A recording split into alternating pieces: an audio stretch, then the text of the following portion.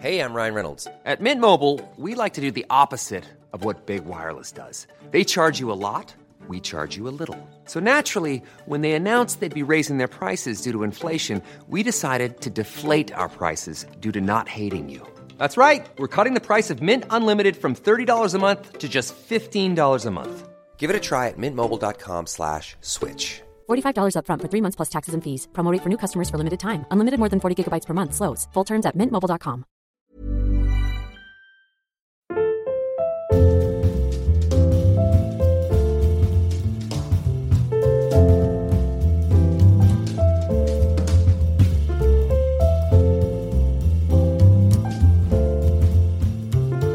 Tervetuloa perjantain parhaiden pariin syystauon jälkeen. Täällä on Noora K.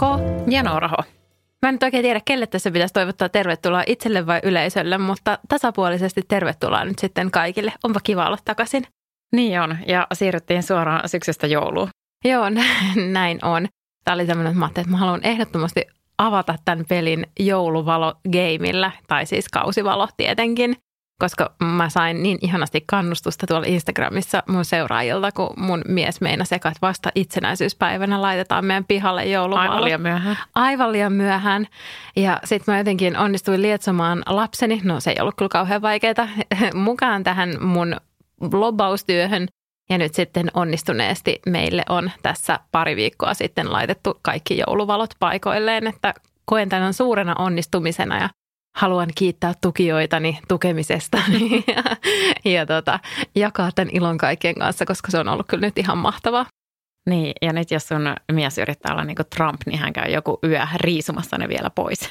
No niin, varmaan voisi olla, mutta kyllä mä luulen, että ne on salaa hänenkin mielestä ihan kivat, että varmaan yrittää olla sellainen Grinch ulospäin, mutta salaa kuitenkin nauttii siitä, kun ne näyttää kauniilta. Ja nyt varsinkin sitten tässä on tämmöinen Keeping Up with Joneses näkökulma myös, että koska kaikilla meidän kadulla on jo jouluvalot esillä. Niin se on hyvä. Ja itse asiassa mulla on tähän tämmöinen jatkovinkki, koska mä oon keksinyt nyt, millä lapsen saa kävelemään.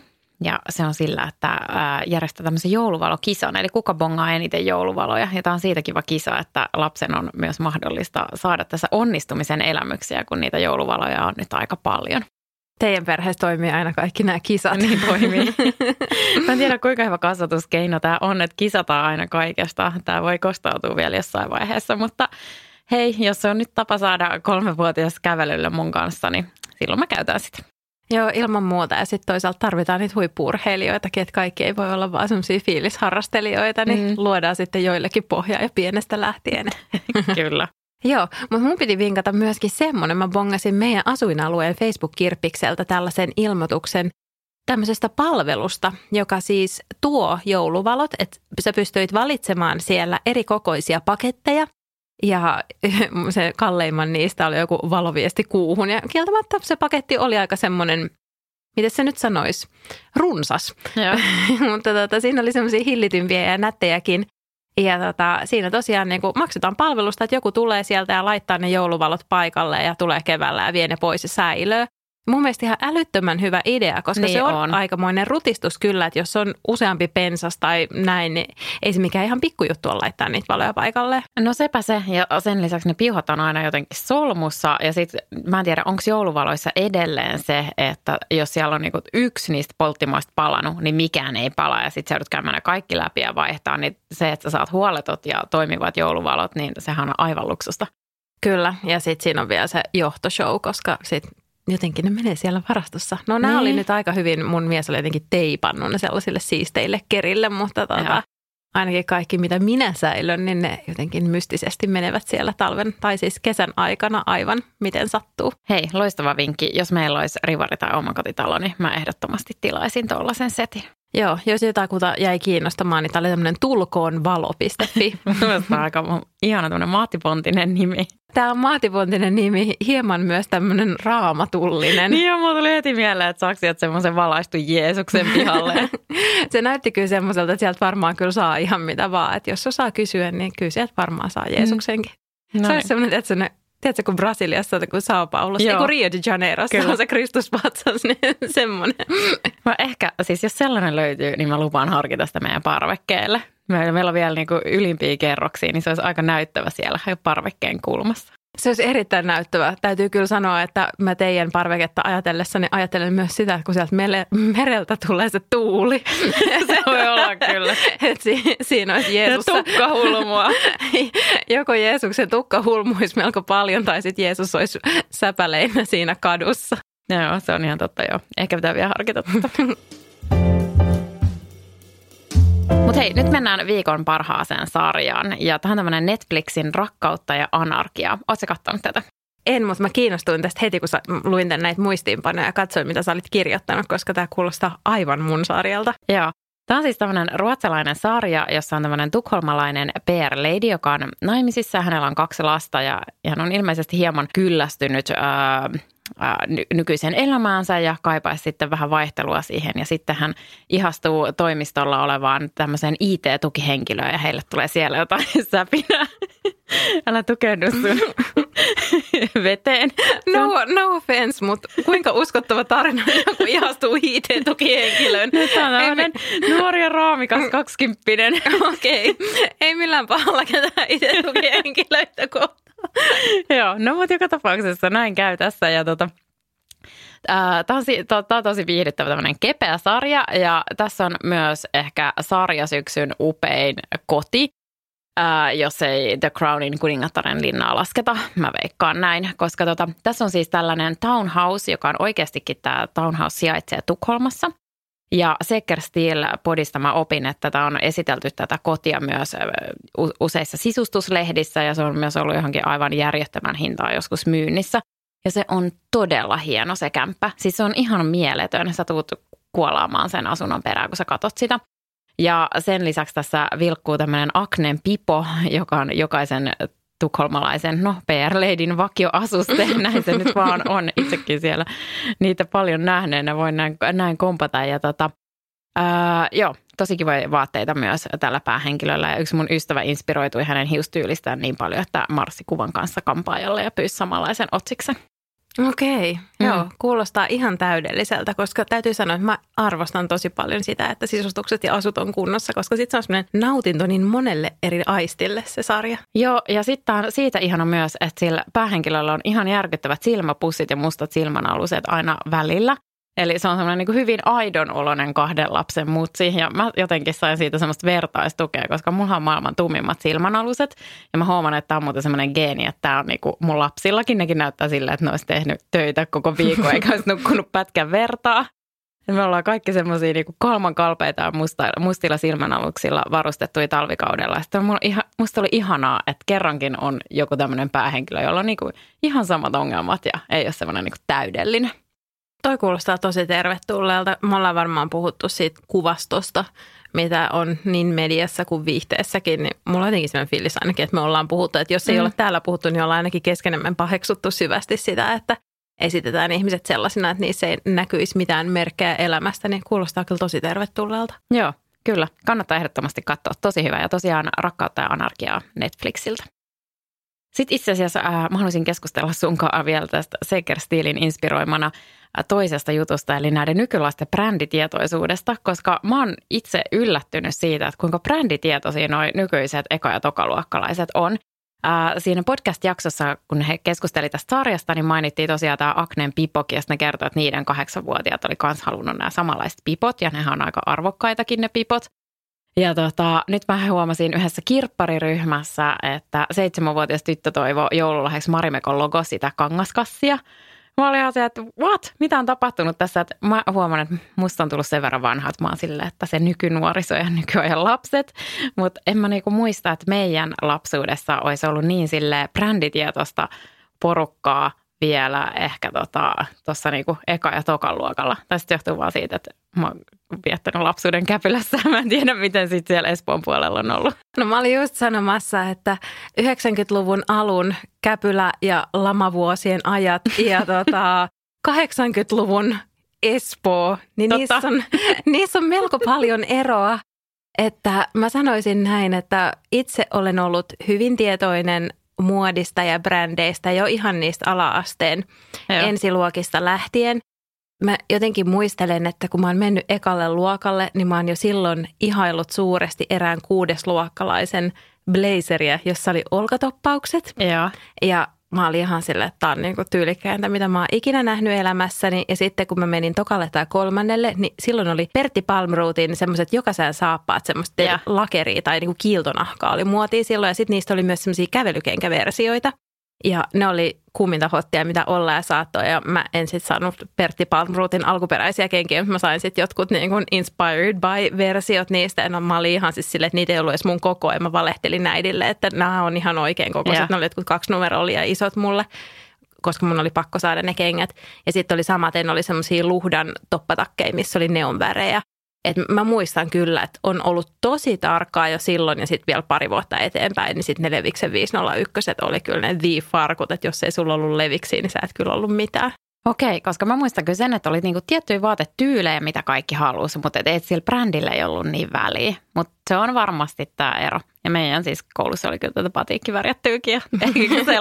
Mulla oli flanellipaita, se oli mun mielestä kuumit hottia silloin. Joo, no sittenhän se olikin muotia sitten siinä vaiheessa, mutta kyllä. Joo, mä sanoisin näin, että 90-luvun alun Käpylä ja 80-luvun Espoo, niin niissä on huima ero. Se on täysin totta.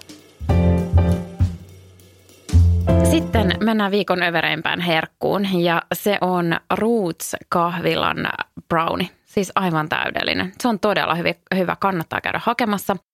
Rootsista tulee ehkä ensimmäisenä mieleen kaikki terveyssalaatit ja jooga ja smoothiet ja kaikki tommoset terveysvanukkaat ja bagelit, mutta oikeasti tämä brownie on sellainen kuin brownie kuuluukin. Eli semmoinen vähän rapea pinnalta ja sitten semmoinen tosi mehukas ja kostea sisältä.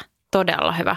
Ja se on pieni pala, mutta se voi jakaa jonkun toisen ihmisen kanssa. Ja mä en yleensä semmoinen, että mä suostuisin jakaa niin kuin ruokaa kenenkään muun kanssa. Mutta toi on niin överimakea, että sen kyllä pystyy. Mutta se on tosi, tosi hyvä, kannattaa käydä. Ai vitsi, kuulostaa ihanalta.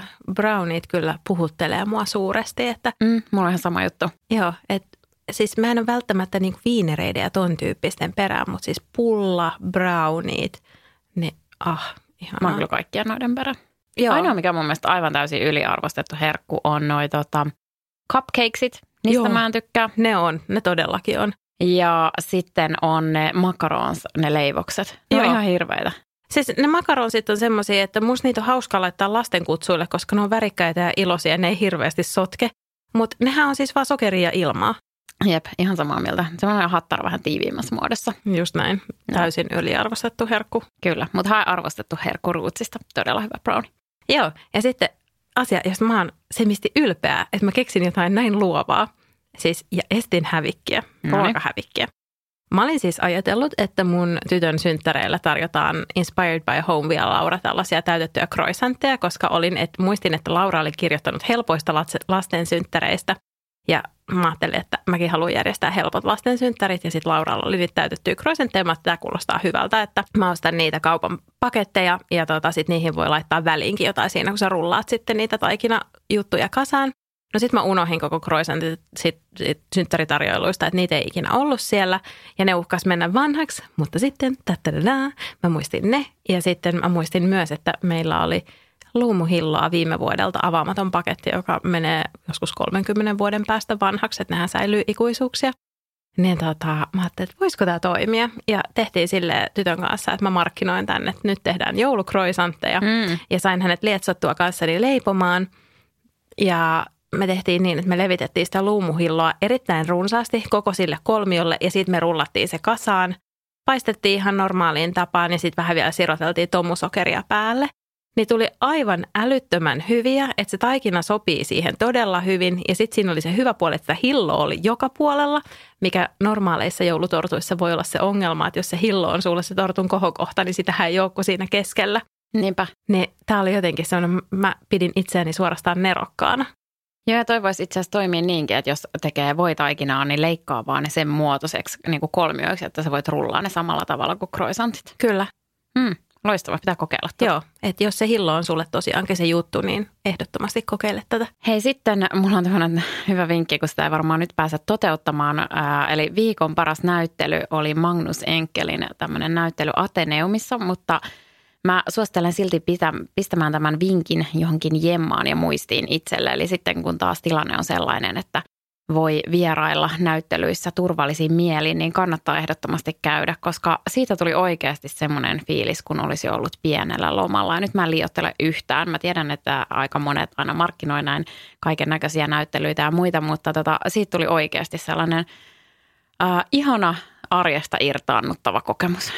Kuulostaa juuri siltä, mitä tarvitsen. Ja mä luin sun muistiinpanoja ja mietin, että nyt mä raivaan itselleni tilaa, että viimeistään joululomalla niin mä käyn museossa ja mä haluan käydä yksin katsomassa tämän. Ja katsotaan nyt sitten, käynkö joululomalla katsomassa yhtään mitään vai möksytäänkö himassa kaikkien muiden kanssa, mutta we'll see, että mikä se tilanne sitten silloin on. Joo. Sitten sieltä erityisesti puhutteli semmoinen ikkuna Taorminassa, että joskus mäkin on vielä tuommoisen avonaisen ikkunan äärellä Taorminassa tai jossain puolella Italiaa. Ja sitten se oli myös hauska, kun katsoi siellä niitä maalauksia, jossa ne oli Pariisissa tai teatterissa. Sitten se on semmoisia ihmisjoukkoja ja väkijoukkoja ja vaikutti olevan tosi hyvä tunnelma. Ja sen suorastaan aisti siitä, kun ne ihmiset oli ihan silleen vierekkäin olka olkaa vasten, niin tajus sen, että kuinka kauan siitä on, kun on viimeksi ollut semmoisessa tilanteessa. Ja sitten mä aloin miettiä samalla, että milloin mä oon halannut viimeksi jotain muuta kuin mun ihan ydinperheenjäsentä, niin se taisi olla maaliskuussa, kun mä halasin jotain muuta kuin mun poikaa, vauvaa tai miestä.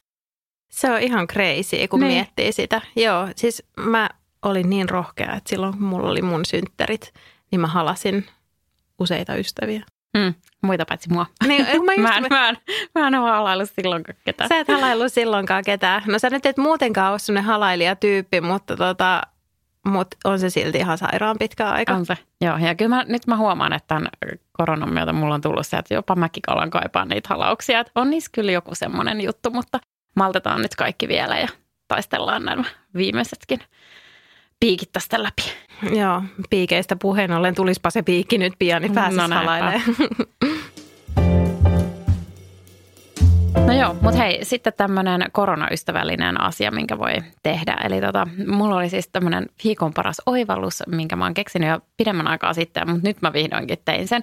Eli Gloria ruoassa ja viinissä on aina tällaisia vuoden parhaat viinit-listauksia aina niissä loppuvuoden numeroissa. Ja nyt mä sitten otin testiin melkein joka kategoriasta viinejä ja tilasin ne Alkon sen verkkokauppapalvelun kautta. Oli muuten ihan superkätevä. Klikkailin ne vaan kotona ja sitten maksoi ja sitten käy hakemassa Alkosta. Tosi helppoa ja hyvää viiniä saat sillä tavalla. Ja sitten mä nyt seuraavaksi ajattelin katsoa sillä Bella Table podcastilla on niiden semmoiset Alko-tärpit, semmoinen listaus erilaisista viineistä, mitä ne suosittelee, jonka ne on tehnyt niiden viineihin perehtyneen ystävän kanssa, niin se on sellainen, että seuraavaksi mä aion testaa sen ja katsoa. Ja tämä ratkaisee mun sen ikuisen ongelman, että mä haahuilen siellä käytävillä, enkä tiedä yhtään, että mitä mä ottaisin. Ja sitten mä yritän miettiä, että kuka nyt suositteli ja miltä se pullo näytti. Ja sitten mulla on kaikki viinimuistiinpanotkin ympäri puhelinta, enkä mä löydän niitä, niin problem solved.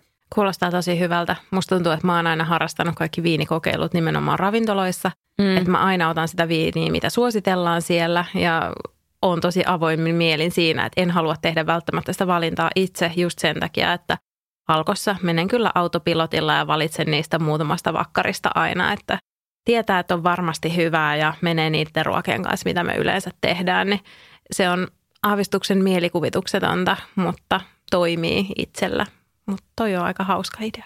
Ja sitten mä ajattelin vielä kehittää tätä sillä just, että laittaa niihin viinipulloihin aina semmoisen pienen etiketin, mihin kirjoittaa, että minkä ruoan kanssa se on. Sitten on kaikki viikonlopun ruokasuunnitelmatkin tehty, kun ottaa sieltä sen punaviinipullon. Ja sitten tää oli jollakin padalla ja sitten mä kaivan vaan kuin pataresepti. Toi on kyllä aivan järjestelmällisyyden multihuipentuma. Mä oon itsekin tästä aika ylpeä. Mä ihailen Mutta hei, arvaa mitä mullakin on saavutus. No? Mä en muista enää missä jaksossa me puhuttiin tästä, mutta tämä on mun synkkä ja pimeä salaisuus. Eli se, että meillä on ollut siellä metsälässä se varasto. Ai niin joo. Mistä me ollaan maksettu kuukausittain rahaa. Me säilytetään kamaa, mitä me ei tarvita. Joo, tämä oli tämä asia, mitä mä en ymmärtänyt. Mutta nyt se varasto on tyhjennetty. Mahtavaa, hyvä. Mä oon tosi ylpeä susta. Mäkin on tosi ylpeä musta ja meistä. Että se oli tämmöinen pakkoon paras muusa tyyppinen tilanne, että me tehtiin sitten just niin kuin sä olit ehdottanut, me vaan irtisanottiin se. Ja sitten me todettiin, että no nythän se on pakko tyhjentää, kun se on irtisanottu. Ja näin tapahtui ja osa kamoista lähti suoraan sorttiasemalle, osa saatiin myytyä ja osa odottaa sitten siellä meidän yläkerran Monika-huoneessa vielä jatkokäsittelyä. Mutta pääasia on nyt se, että siihen varastoon ei mene rahaa ja meidän himassa ne mahtuu yhteen oikeasti varastoksi päätettyyn huoneeseen, että ne ei roiku missään pitkin poikin epämääräisinä kasoina. Ja sitten meillä on vielä tämmöinen hieno suunnitelma, että nyt ne rahat, mitä tähän mennessä on mennyt siihen varastoon, niin me laitetaan säästötilille ja ensi kesänä ostetaan niillä ilmalämpöpumppu. Kuulostaa tosi hyvältä. Kyllä, tämä on tämmöinen keski-ikäisen unelma, että joku muu voisi törsätä vaikka matkaan tai hienon ravintolaillalliseen tai johonkin ihanaan parisuhdeasiaan, niin me ollaan silleen ilmalämpöpumppu. Mä ymmärrän tämän kyllä täysin, koska hellekesänä se kyllä pelastaa. This is Paige, the co-host of Giggly Squad, and I want to tell you about a company that I've been loving, Olive & June. Olive & June gives you everything that you need for a salon-quality manicure in one box. And if you break it down, it really comes out to $2 a manicure, which is absolutely insane. It's also so easy to get salon-worthy nails at home with Olive & June. The difference between how your nails used to look when you did them yourself and now with the Mani system is a complete game changer. The best thing about Olive & June, too, is it's a quick dry. Dries in about 1 minute, lasts for 5 days, and full coverage in up to 1 to 2 coats. Visit oliveandjune.com/perfectmani20 for 20% off your first system. That's oliveandjune.com/perfectmani20 for 20% off your first system.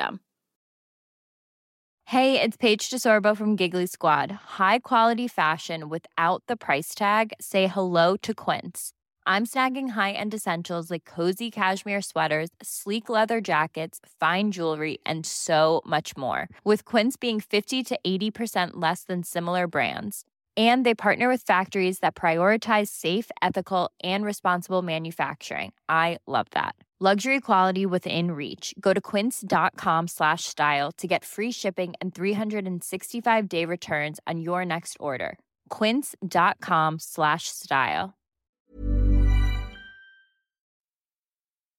Hei, tuli muuten mieleen sellainen vielä tämmöinen ihan random vinkki, kun mä kävin mun kosmetiikkalaatikoita läpi ja sitten sieltä poimin pois pilaantuneita kaiken näköisiä kosmetiikkoja. Mulla on tosi herkkä iho, niin mutta ollaan niin silleen suht tarkka, että nyt voi mitään 10 vuoden takaisia käyttää meikkejä ja niitäkin sieltä löytyy. Mutta semmoinen, että jos teilläkin on ikivanhoja kynsilakkapulloja, niin kannattaa katsoa sen oman paikkakunnan kierrätysohjeet, koska niitähän ei voi ihan tavalliseen roskiin laittaa. Eli mäkin kiikutin ne kierrätyskeskukseen ja tämä oli semmoinen, että on varmasti lukenut tästä jostain, mutta piti vielä tsekata uudestaan. Eli semmoinen vinkki, jos teette siellä jotain joulusiivouksia, niin älkää heittäkö niitä normiroskikseen.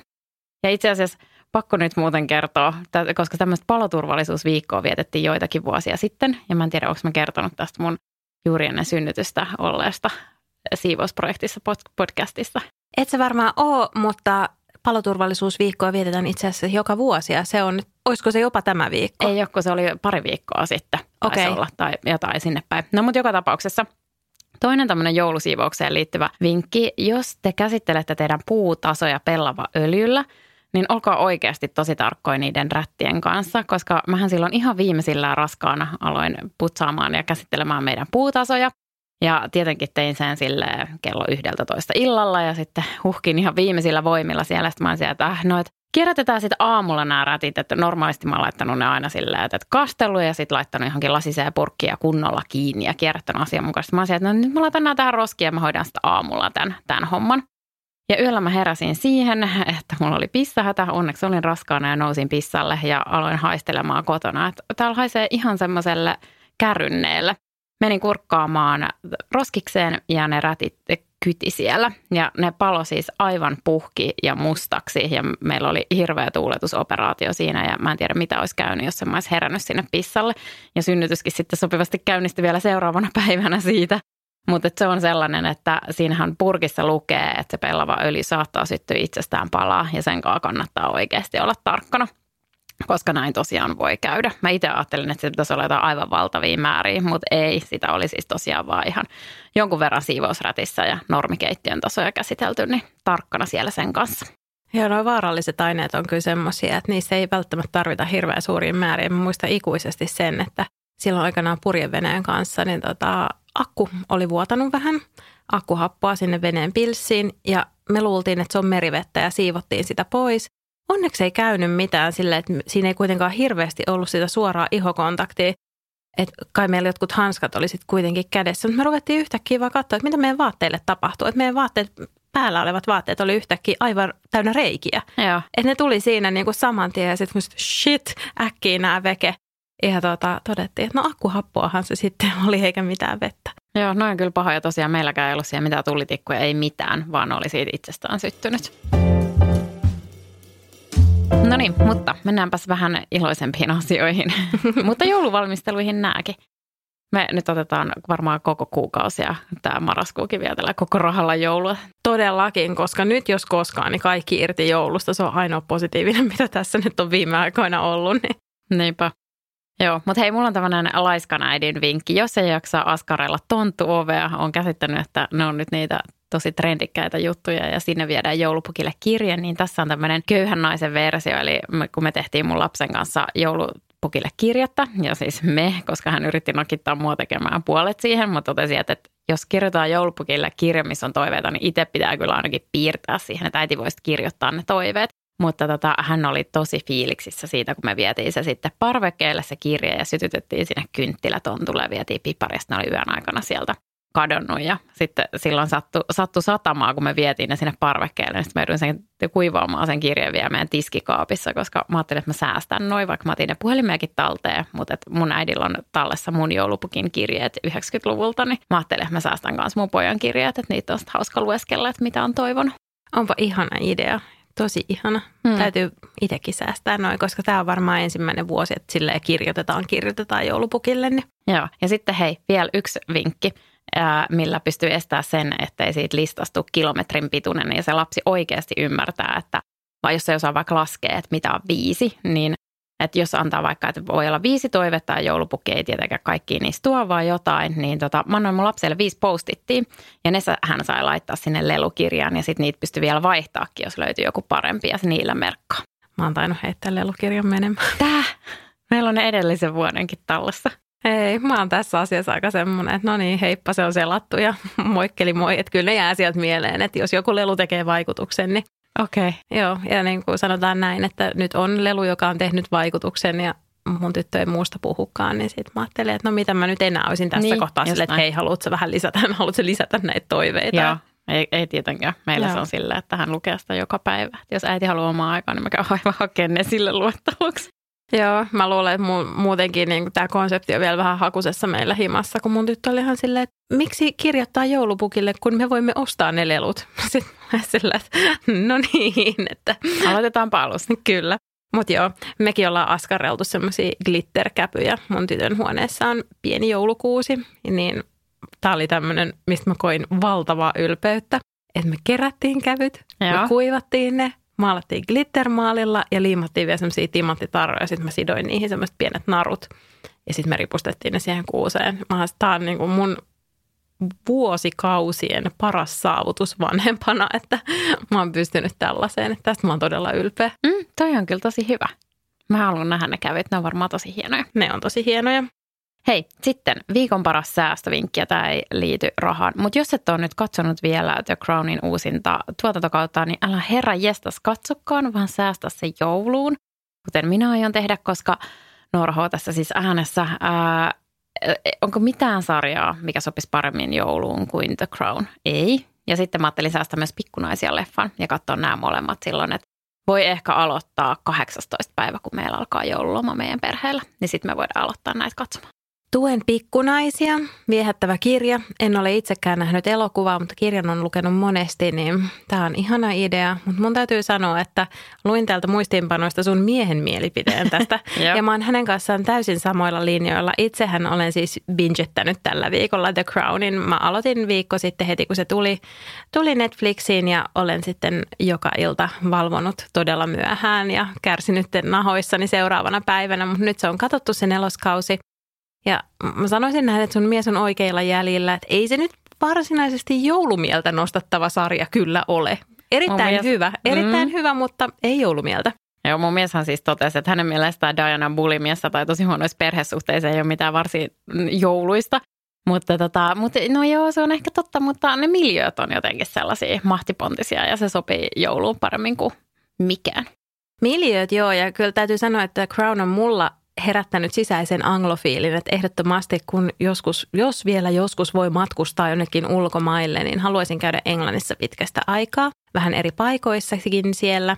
Mutta tässä sarjassa ja nimenomaan tässä 4. kaudessa, niin kyllä se pääajatus, mikä siitä nousee, mä uskon, että mä en nyt keneltäkään spoilaa tätä sarjaa, kun mä sanon, että mun voimakkain tunne oli se, että onko toi perhe oikeasti noin hirveä. Okei, joo. No mutta katsotaan miten käy. Toivottavasti meidän joulufiilikset ei ole meidän, kun me pantataan sitä sinne. Siellä on yksi joulukohtaus sitten lopussa, niin voitte hakea siitä inspiraatiota. No niin. Hei, sitten viikon paras lahjaidea. Ja tämä on nyt puolisolle tai itselle tai ihan kenelle tahansa. Musta tuntuu ihan helmälle sanoa, että puolisolle, koska se on aina jotenkin sillä, että miehille suositellaan aina miesten kirjoittamia kirjoja, mikä on mun mielestä ihan idioottimaista, koska miehetkin lukee muuta kuin Paasilinnaa ja Remestä ja on ehkä vähän niin kuin hölmöä rajoittaa vain lahjat niihin. Mutta tältä Pascal Engmanilta, joka on siis Patriotit-kirjan kirjoittaja, on tullut uutuuskirja ja mä ajattelin, että tämä voi olla semmoinen, että mistä tekin tykkäätte, jos te tykkäsitte siitä Patriotit-kirjasta. Eli tosiaan tämä on tämä entinen ruotsalainen toimittaja, joka on nykyisin kirjailija ja kirjoittaa semmoisia tosi mukaansa tempaavia thrillereitä. Ja tässä uutuudessa nimeltä Polttava maa, niin ollaan taas Tukholmassa, mutta sen lisäksi myös Chilessä. Ja siinä on myös ammattisotilaita ja jengejä ja korruptoituneita poliiseja ja kaikkea muuta. Oli tosi hyvä. Mä tykkäsin itsekin tästä tosi paljon. Se edellinenkin kirja oli kyllä tosi hyvä niin ja mukaansa tempaavaa, että mä luulen, että mäkin taidan lukea tämän. Joo, ja ne on tosi paljon, ne on niin kuin tosi hyvin ajassa kiinni. Tässä ei ehkä ihan niin paljon kuin siinä Patrioteissa, koska siinä mun mielestä niin kuin oli erityisen hyvin se, että miten tämä maailma on aika kahtia jakautunut ihmisillä, tosi erilaisia näkökantoja maahanmuuttoon ja tämmöisiin muihin isoihin kysymyksiin. Että tämä ei ole ehkä ihan, tämä on vähän ehkä enemmän mielikuvitusta tämä Polttava maa, mutta kuitenkin tosi hyvin ajassa kiinnittääkin. Joo. Sitten vielä viimeinen vinkki. Viikon paras pahan päivän vara. Noniin. Pienten lasten vanhemmat. Pitäkää kaapeissanne aina iskemättömiä tarrakirjoja. Mä opin sen tänään ja mä olin todella iloinen, että sieltä sattui olemaan yksi. Siis nyt kun tämä flunssakausi noin yleisesti päiväkodeissa on aina päällä, niin kuin joka syystalvi, yhdistettynä koronakauteen, jolloin jos lapsi kerrankin yskäsee tai niiskauttaa aamulla, niin saat ihan, että pitääkö mun peru kaikki tältä viikolta. Ja et todellakaan vielä laista päiväkotiin, nämä voi tulla vähän yllättäen ja näitä voi olla nyt paljon, näitä sairaspoissaoloja. Niin täytyy sanoa, että uusi tarrakirja nimenomaan, koska vanhoista on tietysti jo mennyt se viehätys, että vaikka kaikki tarrat ei olisi vielä käytetty, niin silti ne ei ole enää sama asia kuin semmoinen, että sä voit vetää pakasta sieltä suoraan. Niin esimerkiksi Clas Ohlsonilla on tosi hyviä, että siellä on foodis-aiheisia ja sitten siellä on heppa-aiheisia tai heppa yksisarvis-yhdistelmä ja semmoisia tosi niin kuin perus ja 555 tarraa. No niin. Sillä sai tehtyä pari tuntia töitä. Sillä sai semmoisen reilun tunnin ostettua kyllä rauhallista työaikaa, että suosittelen vierailemaan. Jes, toi on hyvä vinkki. Hei, kiitos paljon kaikille, kun kuuntelitte ja kiva olla taas linjoilla. Palataan taas ensi viikolla. Erinomaisen kiva olla linjoilla. Oikein hyvää viikonloppua. Hauskaa viikonloppua.